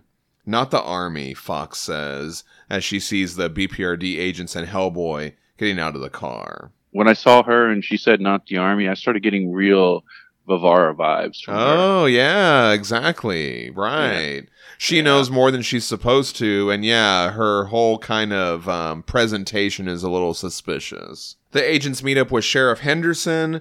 They've brought in officers from surrounding communities to find this dog creature, and they figure it's in the stand of trees or holed up in the barn. And so they all get their guns and everything, and they load out. So there's some really nice mood setting here as they're walking through this stand of trees. I really like just the color work and the pacing as they're going through this. And Stegner finds a giant dog print in the dirt there. Zhang comes over and she's like, let me see. And so she touches it and she gets one of her visions. And she sees the dog and it says, tired, sleep, inside. So she's like, oh, it was returning from a hunt, looking for somewhere to take shelter. I like this little insight into what her visions are and like what kind of input she gets from and stuff like that. Yeah, that is super interesting. And I feel like at this point it's still kind of a dog tendency because my dogs are like that. They're tired, sleep, inside. Yeah. That's what they tell you, right? One of them, like when he wants to go to bed, he'll start whining at me and he's like, let's go to bed. And so we follow him to the bedroom. And I'm like, okay, buddy, you can get in bed. I'm going back out here to watch TV. It's only 7:00, dude. Right. They go and they check out this barn. And as they approach, Hellboy tells the sheriff and his men to go look for more tracks. They'll go into the barn. Stu Segner, come on, he says. And I love the lighting, too, as they approach the barn because the barn is dark. And as they're approaching it, Hellboy's like all in shadow from that side. I just really like that. And it kind of sets up this like, ooh, ominous, creepy barn. What's in there, right? Oh, yeah. And as they enter with their guns drawn, Hellboy finds some sort of skin rug. And he like kind of picks it up with his gun and he's like looking at it. There's like flies all around it. Damn thing molted like a snake, Hellboy says. I like the flump as he like drops it on the ground, the big heavy gross skin.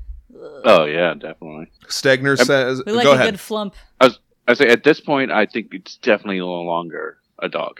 Right, yeah, obviously. Stegner says this is different from what they saw in Utah. And Zhang says the motivations still feel like a dog, like a pet. And there's some great pacing here. Hellboy takes a match out of his pocket, so it's a mutant dog instead of an invader from Dimension X. He lights it on his right hand of doom, and then he lights his cigarette. What difference does it make? We still... And then they hear a gunshot. Aw, crap, he says, and they run outside. And then we reveal there's this... I love Hellboy's expression as he just stares at this thing. Yeah. We reveal this gross-skinned monster thing. It's like a quadruped, like a dog, but it's just like a skinned purple monster, and it's very reminiscent of those 1947 monsters. And the thing that really gets me about this is like around the mouth, like the skin is going back even more. Oh man, that's a very just gruesome detail. They can't. It's like a hairless dog and a lizard. No. There you go. Yeah, that's combined kind of what it looks together. like. Yeah. And so the sheriff and his men are all firing at it, and Zhang says that those guns aren't going to do anything. Hellboy runs back inside with an idea. And Stegner and Zhang just fire at it as well, but it doesn't seem to be helping. And then the monster's like chomping down on all the cops too. Henderson, have your men fall back, Zhang says. That's what I'm trying to do, but... And then it eats Henderson also. God damn it, Stegner says. Hey, ugly, Hellboy yells. You need a leash.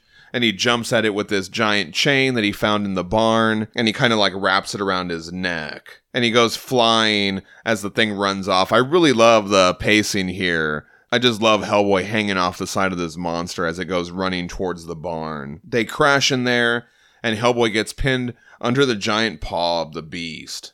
"Oh, come on," Hellboy says. "Sit, stay." And suddenly the creature stops, and it turns his head. It hears the sound of the school bell going off. There's like a beat where they're all wondering what to do, and the monster is just looking at Hellboy, and then it turns and it heads in that direction, almost running over Stegner and Zhang. So I wonder if, like, maybe the dog would always go meet the kid when he got out of school or something, and so that's why the bell ringing draws it, or maybe is it just any sound? No, actually, I think it's the definitely the school bell drawing it to him, because it's probably a memory from its past life. Right. He would hear the bell, and he would know that his person is coming out of school, and he gets to see him again. Right. Because dogs are pretty smart. Like, my dogs, they're sleeping, and all of a sudden, like, they wake up and they're like, "Oh, it's walk time. Let's go on a walk." They know those routines. They do. Dogs love routines. So we get a page of the monster kind of running off and smashing through everything, and Stegner comes to help Hellboy. "Are you all right, kid?" he asks. I'll live, Hellboy says. Which way did it go? Back towards the school, Zhang says. That ain't good, Hellboy says. And this bottom panel is amazing. I love the detail on Hellboy's face. Really well done. We see all the school kids going out, including Julian, Dr. Book's son. He's getting flack from the other kids about his dad, too. They're like, oh, maybe the cop nabbed your pop because he got all those kids. That's why they locked him up. And then this little girl says, what's that? And then we just see the monster coming at all the kids. This is terrifying, right? I mean, God, those little kids are all crying and running away. This is bad and awful. Yeah. In all honesty, I'm a 45-year-old adult. I'd probably be crying and running. Right. Yeah, it's a terrifying scene here. I really love this splash page. As all the kids are running away, Julian stands frozen. Buddy, he asks. And there's just absolute chaos here. This lady is picking up 2 kids and running with them. All these kids are running and crying and screaming. And the monster is getting ready to chomp down on this little girl. And just as its jaws are coming down on her, that's far enough, Hellboy says, and he punches upwards with the right hand of doom. And as they fight on this page, I really love the choreography, right? You don't think about that a lot, the choreography of how they have to put together these fight scenes, but he like punches it, and then he swings again, and then he like scoots back. He's like, nope, as he like kind of misses the chomp of the monster. I just really enjoy that. And one of these little kids, he's like, look at that. He all wants to watch, Hellboy fighting. I like the little girl, so she's like, what are you dummies standing around for? Let's get out of here. As Hellboy fights the thing, we get a great action here. We have another right hand of doom crack, and Julian tries to run off too, but he trips and he twists his ankle. I hope he just twisted it. I was thinking he broke it. Oh, maybe he did, yeah. In the aftermath of the chaos, Stegner and Zhang try to clear the area. And I love this second panel where you kind of see the monster going off in the background. There's something where they pull way out that I really like. It like just lends that sense of scale. It seems a little bit more real when they do shots like that. Agreed. Zhang is doubtful they can take the thing down without an airstrike. But Stegner thinks Hellboy's got it under control. Nah, give the kid a chance, he says. And so I like that. He's so pessimistic and he's just been blowing off the whole thing. But at this point where it kind of like comes down to what they need to do with the plan, he's like, Hellboy got this. He can take care of this. And it makes me think of 1947. There's a scene where Stegner's leading Hellboy, little baby Hellboy, down the hallway by the hand. You know what I mean? So he does have a relationship to Hellboy, even though he's just kind of like full of hot air most of the time. He uses the humor to kind of being able to cope with the situations that he has to deal with. But when it comes down to it, he knows what he's doing. And we cut to all the teachers from the nearby school. They're all watching the chaos. And we see Miss Fox. She spots Julian on the ground, nursing his ankle. And she says, "Chort," as she takes off her glasses. And so that literally means your mother, but it is rarely used with a direct meaning. It's Russian, and it often just means damn. Over with Hellboy, he's like, bad dog. And he's kind of like trying to choke the thing. He's got the monster from around the neck. When he's around the neck, it looks like the monster dog is doing that whole scratching thing with his paw. And he's like trying to because I see my dogs try to get things off of him. Yeah, I love that. That is very, that's behaviorally accurate, I guess, right? And he manages to knock Hellboy off there. And then Hellboy goes flying through the air, smashing into this house. Great pacing there. And I love you almost see the palm of the right hand, but Rivera obscures it with the debris there. I wonder if that's like part of the, part of the note or whatever. Never show the inside of the right hand on that bottom panel. Well, there's one right here. Oh, I guess you do see it in the top one. Yeah, you do see it there. No, right there. So. Well, it got past everybody. Yeah, sure. So yeah. I guess he was like, it's all right. So the monster dog Buddy, he looks over and he sees Julian, and then he starts going towards him. And he looks almost like a T-Rex here. He's so ginormous. Oh, man, you're so right. It does kind of look like that scene in Jurassic Park where the T-Rex is chasing the vehicle. Yeah, and Jeff Goldblum's like, faster. Let's go faster. Yeah, exactly. And we see Hellboy coming out of the wreckage of the house, and he lifts off this giant post. Which coincidentally is where the Lost Dog picture was. Yeah, it's got the Lost Dog flyers on there. You can see that. He spots the monster canine about to chomp down on Buddy. Hey kid, move, he yells. And then, so this is probably the weirdest part of the comic, right? Suddenly, this black and white wolf jumps out. Yeah. And it starts attacking the monster. and it bites into it, releasing all this green ooze. Yeah, so what is that about? I have no idea. It's the substitute teacher. Right, yeah. So she said, damn, and she was taking off her glasses like she was going to do something, and then we see this black and white wolf. So I thought that was so interesting. I'm like, huh. I will admit, like, I had to go back. I mean, once the scene was over and they talk about it, I was like, wait a second. I had to go back because I was like, oh, that's like 2 pages ago. And like, no, it's like a million pages. Right. The action is just so well paced. It flows so well. Yeah. You don't realize how many pages you've gone through since she was all like, damn. That's a good way to describe it. Exactly. Meanwhile, Stegner and Zhang rescue Julian. The wolf gets thrown aside, and now the monster buddy is coming after Stegner and Zhang. It's right on top of them. And then all of a sudden, slunk, Hellboy stabs the monster through the head with a post. The lost dog flyers that were on it all fall away. Play dead, Hellboy says. Really incredible monster work here by Rivera. There's just so much detail in this, and yeah, it's pretty epic. In the aftermath, we see the corpse of the thing melting away, and Zhang has to go over and get a sample for the lab boys. She's actually putting the research into Bureau of Paranormal Research and Defense, right? We never actually see them doing the research. Right. I guess a couple times, yeah, but it's mostly action. As she gets the sample in the vial, we get this 1 page of all the visions that she has. She has these 3 visions. And so I really wanted to talk about this. So first in the top vision, we see a very familiar Ogdruhem monster, right? And all these people are like worshiping it with candles. So that's the same Ogdruhem that we saw in 1952. We also saw it in Tony Masso's Finest Hour, and we also saw it in Witchfinder Beware the Ape. So they're ramping this thing up to be something, right? Oh, yeah. And so, Aubrey, did you recognize anything in this second panel? I feel like I should have. It was racking my brain and I couldn't figure it out. Okay.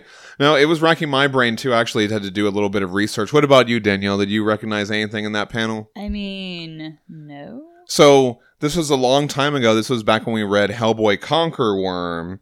But if you remember when we read that story, Hellboy encounters one of those aliens it's all chained up, and it gives Hellboy a little square shape like that. Oh, yeah. To stop the Conquer Worm. Oh, yeah.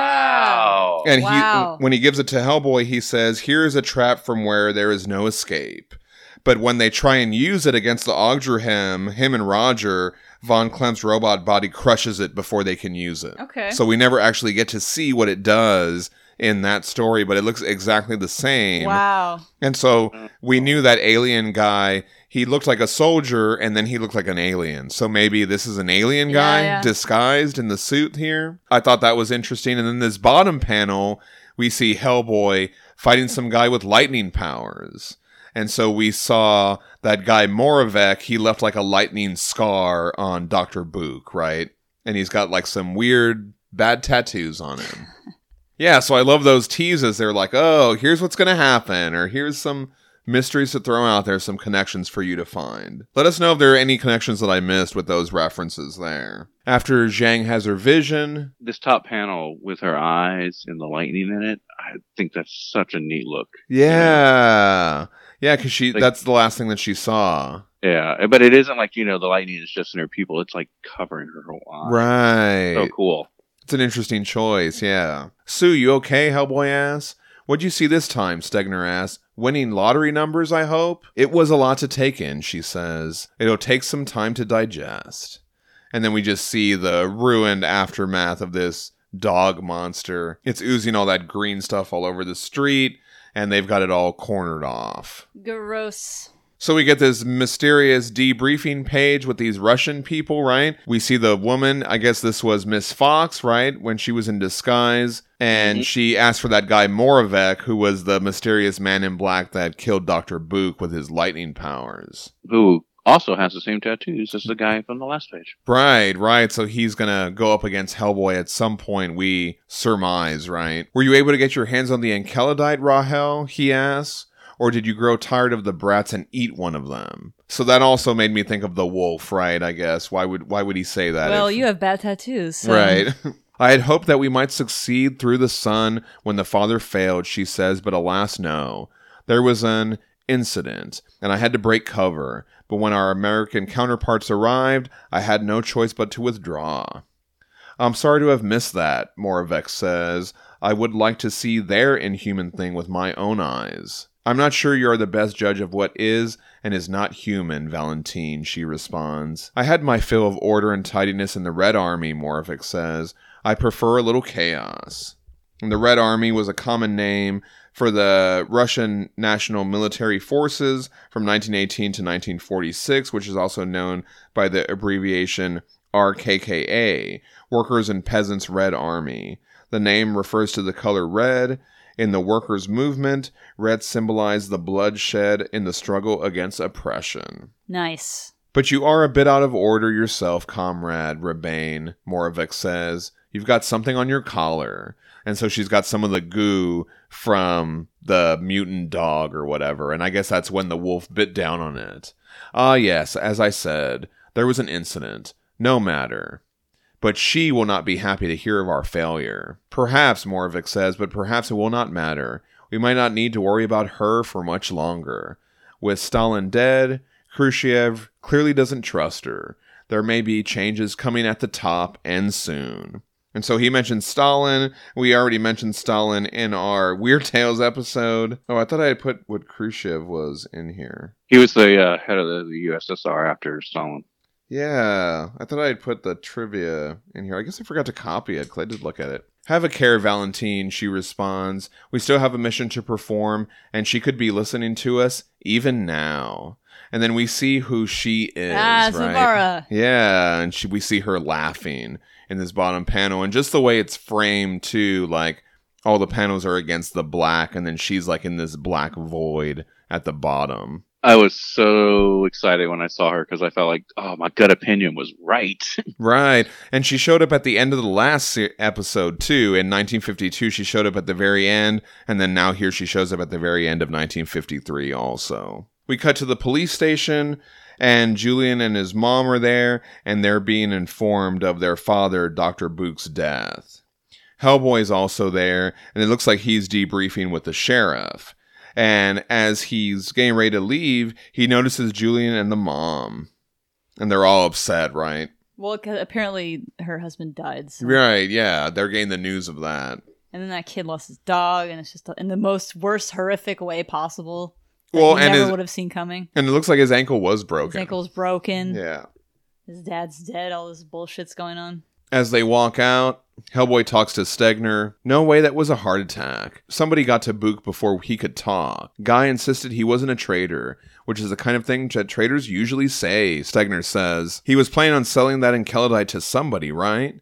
But who even knows this stuff exists, Zhang says. I thought the whole thing was classified. What I want to know is, how did Book even get his hands on this stuff, Hellboy asks. Did he really hang on to it since Utah in 1948 without any trouble along the way? Or is there more to it than that? And as they drive off, Stegner's like, hey kid, take a look. And there's these little kids, and they're playing, and one of the kids is like, take that, you Nazi rat. And he's got goggles on his head, and a red boxing glove. I'll say this, though, that's insulting to rats.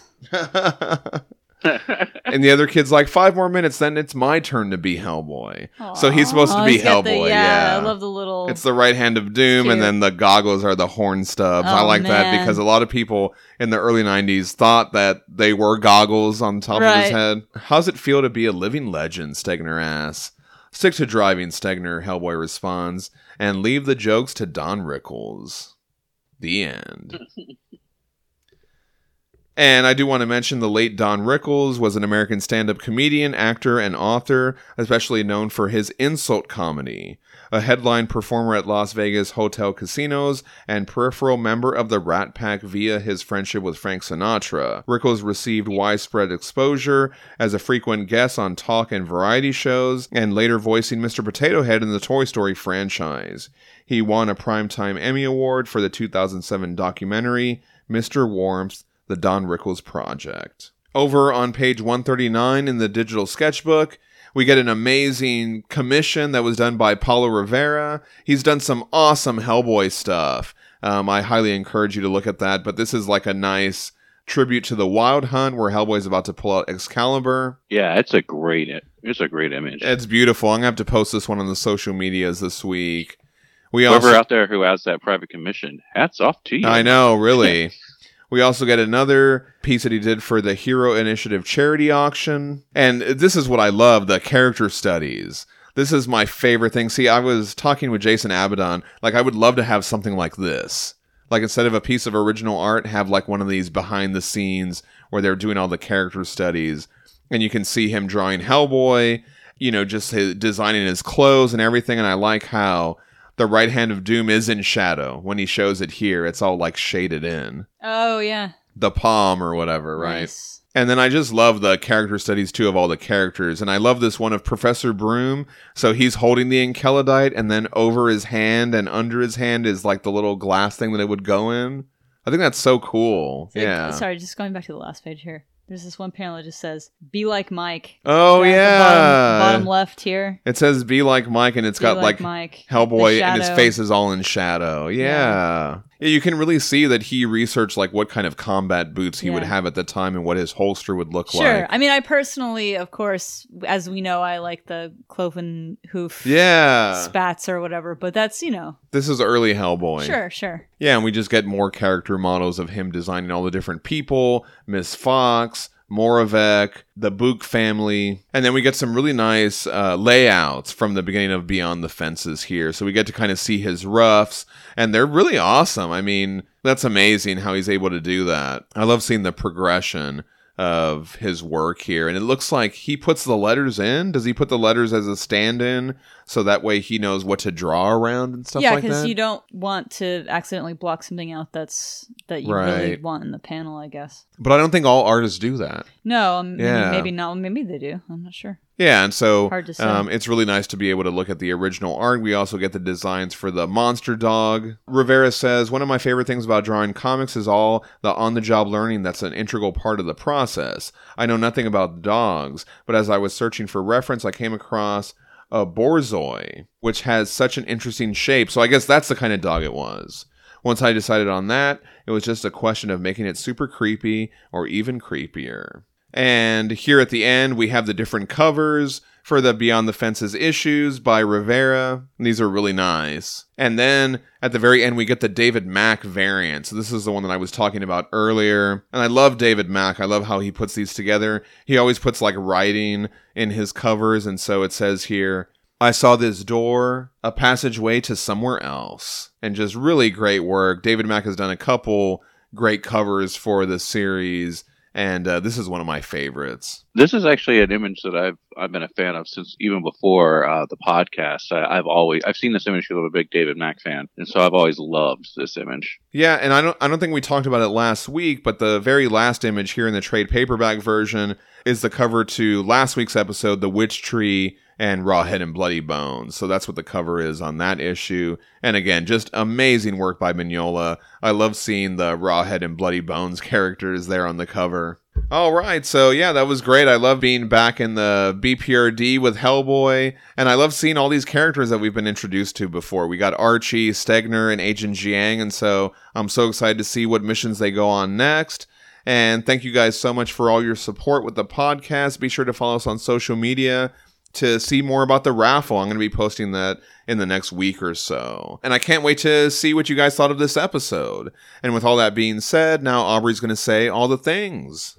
All right, everybody. Share us your thoughts on Hellboy and the BPRD 1953, Wandering Souls, and Beyond the Fences. You can send us a "Hey You Damn Guys" at HellboyBookClub@gmail.com. Follow us on Facebook at Hellboy Book Club Podcast and on Instagram and Twitter at Hellboy Book Club. You can also find all of our resources on our Facebook About section and our Podbean website. As always, a special thank you to Paul from Gatahan for the music.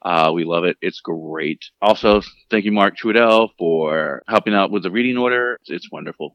Thank you, John, for being yourself, for being an awesome, wonderful person, because you're a badass. And Danielle, thank you too. You're also super awesome. You can find the podcast on Podbean, Spotify, Apple Podcasts, and wherever you get your podcasts from. And I don't really know what those are, but I'm pretty sure you do. Next week, we are reading Hellboy and the BPRD, 1954, Black Sun, and The Unreasoning Beast. So you know what to do. Pull out your back issues, your trades. There's no Omni for this, so you're just going to have to go with a back issue or a trade. Or digitals. Or digital. Or time travel to 1954. It's a year before you meet Marty McFly, but whatevs. And join us next week on the Hellboy Book Club podcast. You're awesome too, Aubrey. I think you're awesome too. Aw, thank you. And thanks a lot for listening, everybody. I'm John Salinas. I'm Danielle. And I'm Aubrey Lovelace saying, I'll do my best, Professor. Yeah. All right. Max back, baby. Yeah.